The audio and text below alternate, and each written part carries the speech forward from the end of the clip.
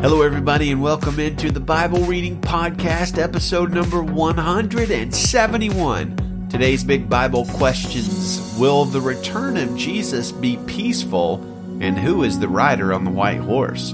So hello, friends. Happy Wednesday to you. Back to Revelation today, but we have covered Psalms, Isaiah, and Deuteronomy in recent days, so I don't feel too bad about that. I often invite you guys to join us on Sunday mornings for our church live streams, and I'm actually going to invite you to join us tonight as well. 7 p.m. Pacific, we will be kicking off a Wednesday night series at our church, live streamed on Facebook, on race in the Bible, what the Bible says about who we are and how we are to act towards one another. Just go to Facebook and type VBC Salinas and join us for the live stream at 7 p.m. and be sure and say hello, leave a comment or two. Today's Bible readings include Deuteronomy 22, Psalms 110 and 111, Isaiah 49, and Revelation 19. Revelation 19, probably one of my favorite chapters in the Bible because we get this incredible picture of Jesus arrayed as a mighty and glorious warrior, riding on a white horse and heading to earth to conquer. Now, when Jesus came the first time, when he was born in a manger to Mary and Joseph, he was meek and mild and incredibly gentle. So consider the description of the first coming of Jesus by Isaiah the prophet, which is also recorded in Matthew. This is my servant, I strengthen him. This is my chosen one, I delight in him. I have put my spirit on him. He will bring justice to the nations. He will not cry out or shout or make his voice heard in the streets. He will not break a bruised reed, and he will not put out a smoldering wick. He will faithfully bring justice. So when Jesus came the first time, he came proclaiming good news, and he came with great gentleness and meekness. Now, as a reminder from when we talked about meekness a few episodes ago, meekness does not equate to weakness. Meekness is sort of like power clothed with humility. As Jesus said when he was being killed on the cross, he could have called down multiple legions of angels, but he didn't. This is meekness, and Jesus came in meekness. One more example of the meekness of Jesus at his first advent or his first coming, he rode a donkey into the city of Jerusalem. Imagine that, the King of Kings on a donkey? So Matthew 21, 1-5 tells us, when they approached Jerusalem and came to Bethphage at the Mount of Olives, Jesus then sent 2 disciples, telling them, go into the village ahead of you. At once you will find a donkey tied there with her colt. Untie them and bring them to me. If anyone says anything to you, say that the Lord needs them and he will send them at once. This took place so that what was spoken of through the prophet might be fulfilled. Tell daughter Zion, see, your king is coming to you, gentle and mounted on a donkey and on a colt, the foal of a donkey. So this was the first coming of Jesus, and as we will see in Revelation, his return is going to be quite different from that. So let's read the passage and find out. Revelation chapter 19, verse 1 in the Christian Standard Bible. After this, I heard something like the loud voice of a vast multitude in heaven saying, Hallelujah! Salvation, glory, and power belong to our God, because his judgments are true and righteous, because he has judged the notorious prostitute who corrupted the earth with her sexual immorality, and he has avenged the blood of his servants that was on her hands. A second time they said, Hallelujah! Her smoke ascends forever and ever. Then the 24 elders and the 4 living creatures fell down and worshipped God who is seated on the throne, saying, Amen, Hallelujah. A voice came from the throne saying, Praise our God, all his servants and the ones who fear him, both small and great. Then I heard something like the voice of a vast multitude, like the sound of cascading waters, and like the rumbling of loud thunder, saying, Hallelujah, because our Lord God, the Almighty, reigns. Let us be glad, rejoice, and give him glory, because the marriage of the Lamb has come, and his bride has prepared herself. She was given fine linen to wear, bright and pure, for the fine linen represents the righteous acts of the saints. Then he said to me, Write this, Blessed are those who are invited to the marriage feast of the Lamb. He also said to me, These words of God are true. Then I fell at his feet to worship him, but he said to me, Don't do that. I am a fellow servant with you and your brothers and sisters who hold firmly to the testimony of Jesus. Worship God, because the testimony of Jesus is the spirit of prophecy.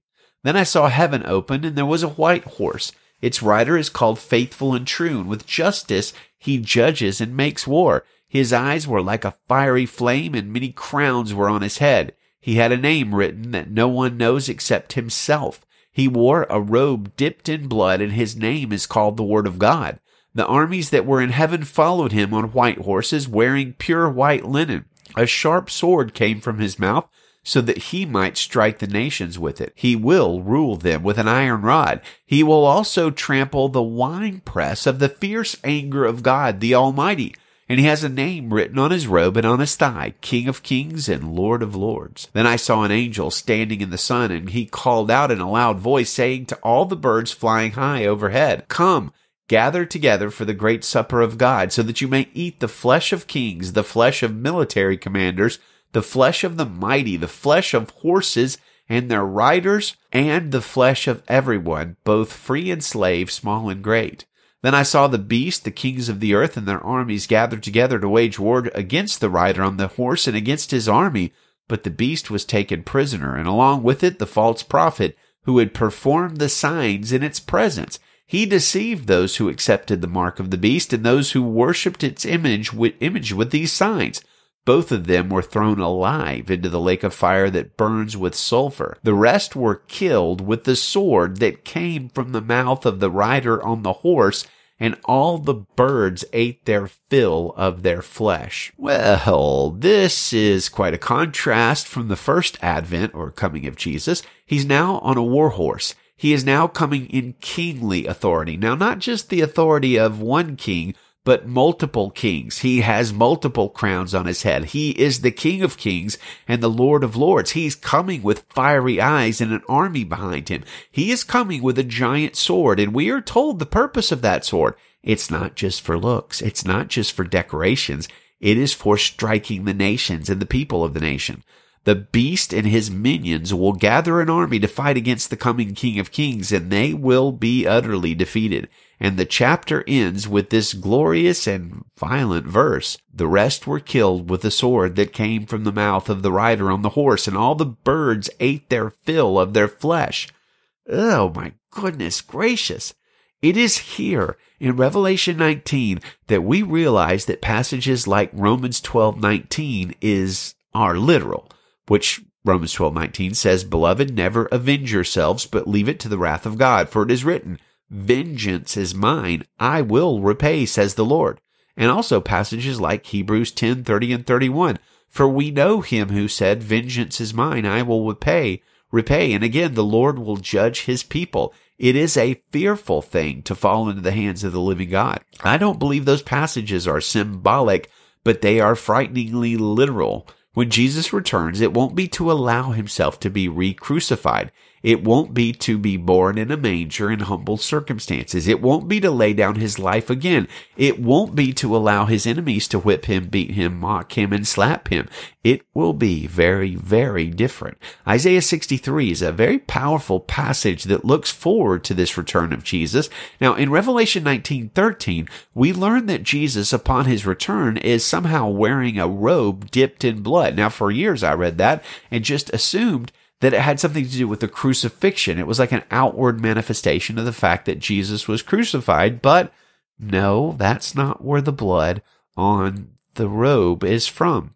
The blood on the robe, as we will read in Isaiah 63, is from a surprising place. So Isaiah 63 says this, and it's a prophecy that looks forward to the coming of the Messiah, the second coming of the Messiah in this case, and it says, "Who is this who comes from Edom, in crimsoned garments from Bozrah? He who is splendid in his apparel, marching in the greatness of his strength." And the person answers, "It is I, speaking in righteousness, mighty to save. Why is your clothing red and your garments like him who treads in the winepress? I have trodden the winepress alone, and from the peoples no one was with me. I trod them in my anger and trampled them in my wrath. Their lifeblood spattered on my garments and stained all my apparel. For the day of vengeance was in my heart, and my year of redemption had come. I looked, but there was no one to help. I was appalled, but there was no one to uphold. So my own arm brought me salvation, and my wrath upheld me. I trampled down the peoples in my anger. I made them drink in my wrath. I made them drunk in my wrath, and I poured out their lifeblood on the earth. Whew. So the obvious answer to our question is that the King of Kings is returning in might and power and not peacefully. And it is this time when all the people of the earth are sort of going to be either aligned with Jesus or aligned against him. And the way it's going to end is that every knee will bow down to him by faith or by his power. Now, as I often do, allow me to close with a bit of lovely words from Charles Spurgeon. And he says, "May the two-edged sword which comes out of his mouth smite or crush all my besetting sins. May the brightness of his face scorch and burn up in me the very roots of evil. May he mount his white horse and ride through my soul, conquering and to conquer, casting out of me all that is of the old dragon and his inventions, and bringing every thought into subjection to himself.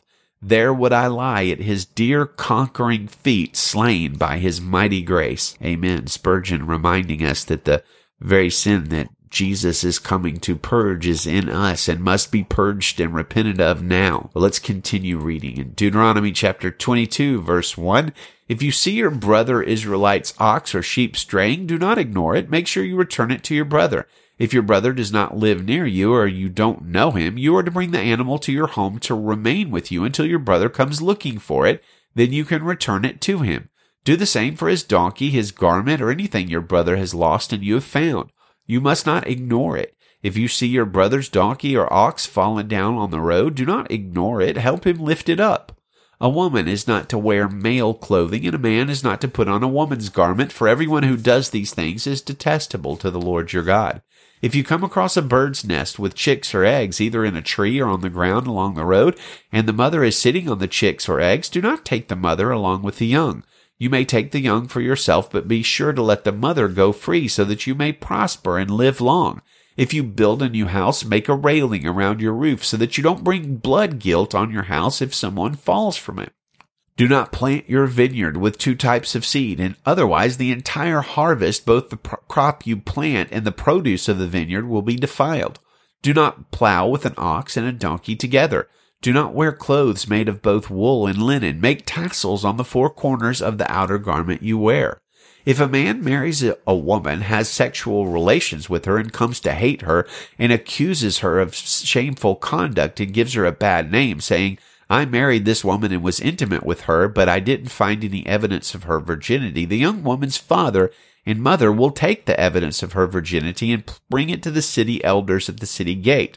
The young woman's father will say to the elders, I gave my daughter to this man as a wife, but he hates her. He has accused her of shameful conduct, saying, I didn't find any evidence of your daughter's virginity, but here is the evidence of my daughter's virginity. They will spread out the cloth before the city elders. Then the elders of the city will take the man and punish him.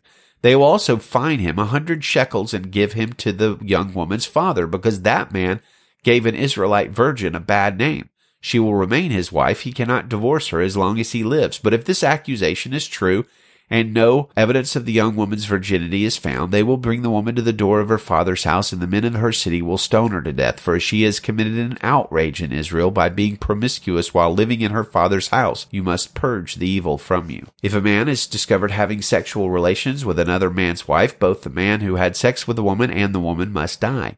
You must purge the evil from Israel. If there is a young woman who is a virgin engaged to a man, and another man encounters her in the city and sleeps with her, take the two of them out to the gate of the city and stone them to death. The young woman because she did not cry out in the city, and the man because he has violated his neighbor's fiancée. You must purge the evil from you. But if the man encounters an engaged woman in the open country and he seizes and rapes her, only the man who raped her must die. Do nothing to the young woman because she is not guilty of an offense deserving death. The case is just like one in which a man attacks his neighbor and murders him. When he found her in the field, the engaged woman cried out, but there was no one to rescue her. If a man encounters a young woman, a virgin who is not engaged, takes hold of her and rapes her, and they are discovered, the man who raped her is to give the young woman's father 50 silver shekels, and she will become his wife because he violated her. He cannot divorce her as long as he lives. A man is not to marry his father's wife. He must not violate his father's marriage bed. Psalm 110, verse 1. This is the declaration of the Lord to my Lord. Sit at my right hand until I make your enemies your footstool. The Lord will extend your mighty scepter from Zion. Rule over your surrounding enemies. Your people will volunteer on your day of battle. In holy splendor from the womb of the dawn, the dew of your youth belongs to you. The Lord has sworn an oath and will not take it back. You are a priest forever, according to the pattern of Melchizedek. The Lord is at your right hand. He will crush kings on the day of his anger. He will judge the nations, heaping up corpses. He will crush leaders over the entire world. He will drink from the brook by the road. Therefore, he will lift up his head. Psalm 111. Hallelujah. I will praise the Lord with all my heart, in the assembly of the upright and in the congregation. The Lord's works are great, studied by all who delight in them. All that he does is splendid and majestic. His righteousness endures forever. He has caused his wondrous works to be remembered. The Lord is gracious and compassionate. He has provided food for those who fear him. He remembers his covenant forever. He has shown his people the power of his works by giving them the inheritance of the nations. The works of his hands are truth and justice. All his instructions are trustworthy. They are established forever and ever, enacted in truth and in uprightness. He has sent redemption to his people. He has ordained his covenant forever. His name is holy and awe-inspiring. The fear of the Lord is the beginning of wisdom. All who follow his instructions have good insight. His praise endures forever. Isaiah 49, verse 1. Coasts and islands, listen to me. Distant peoples, pay attention. The Lord called me before I was born. He named me while I was in my mother's womb. He made my words like a sharp sword. He hid me in the shadow of his hand. He made me like a sharpened arrow. He hid me in his quiver. He said to me, You are my servant Israel, in whom I will be glorified. But I myself said, I have labored in vain. I have spent my strength for nothing in futility. Yet my vindication is with the Lord, and my reward is with my God. And now, says the Lord, who formed me from the womb to be his servant, to bring Jacob back to him, so that Israel might be gathered to him. For I am honored in the sight of the Lord, and my God is my strength. He says, It is not enough for you to be my servant, raising up the tribes of Jacob and restoring the protected ones of Israel. I will also make you a light for the nations, to be my salvation to the ends of the earth. This is what the Lord, the Redeemer of Israel, his Holy One, says. To one who is despised, to one abhorred by people, to a servant of rulers. Kings will see, princes will stand up, and they will all bow down, because of the Lord who is faithful, the Holy One of Israel, and he has chosen you. This is what the Lord says. I will answer you in a time of favor, and I will help you in the day of salvation. I will keep you, and I will appoint you to be a covenant for the people, to restore the land, to make them possess the desolate inheritances, saying to the prisoners, Come out, and to those who are in darkness, show yourself. They will feed along the pathways, and their pastures will be on the barren heights. They will not hunger or thirst. The scorching heat or sun will not strike them, for their compassionate one will guide them and lead them to springs. I will make all my mountains into a road, and my highways will be raised up. See, these will come from far away, from the north and from the west, and from the land of Sinim. Shout for joy, you heavens. Earth, rejoice. Mountains, break into joyful shouts. For the Lord has comforted his people, and will have compassion on his afflicted ones. Zion says, The Lord has abandoned me. The Lord has forgotten me. Can a woman forget her nursing child, or lack compassion for the child of her womb? Even if these forget, yet I will not forget you. Look, I've inscribed you on the palms of my hands. Your walls are continually before me. Your builders hurry. Those who destroy and devastate you will leave you. Look up and look around. They all gather together. They come to you. As I live, this is the Lord's declaration. You will wear all your children as jewelry and put them on as a bride does. For your waste and desolate places and your land marked by ruins will now be indeed too small for the inhabitants. And those who swallowed you will be far away. Yet as you listen, the children that you have been deprived of will say, This place is too small for me. Make room for me so that I may settle. Then you will say within yourself, Who fathered these for me? I was deprived of my children and unable to conceive, exiled and wandering, but who brought them up? See, I was left by myself, but these, where did they come from? This is what the Lord God says. Look, I will lift up my hand to the nations and raise my banner to the peoples. They will bring your sons in their arms, and your daughters will be carried on their shoulders. Kings will be your guardians, and their queens your nursing mothers. They will bow down to you with their faces to the ground and lick the dust at your feet. Then you will know that I am the Lord. Those who put their hope in me will not be put to shame. Can the prey be taken from a mighty man, or the captives of a tyrant be delivered? For this is what the Lord says, even the captives of a mighty man will be taken, and the prey of a tyrant will be delivered. I will contend with the one who contends with you, and I will save your children. I will make your oppressors eat their own flesh, and they will be drunk with their own blood as with sweet wine. Then all humanity will know that I, the Lord, am your Savior, and your Redeemer, the Mighty One of Jacob. Well, amen, friends. I hope the word has been a blessing to you and an encouragement to you, and that we remember that He, the Lord, is our Savior, our Redeemer, the Mighty One of Jacob. May He bless you and keep you. Good day. Godspeed.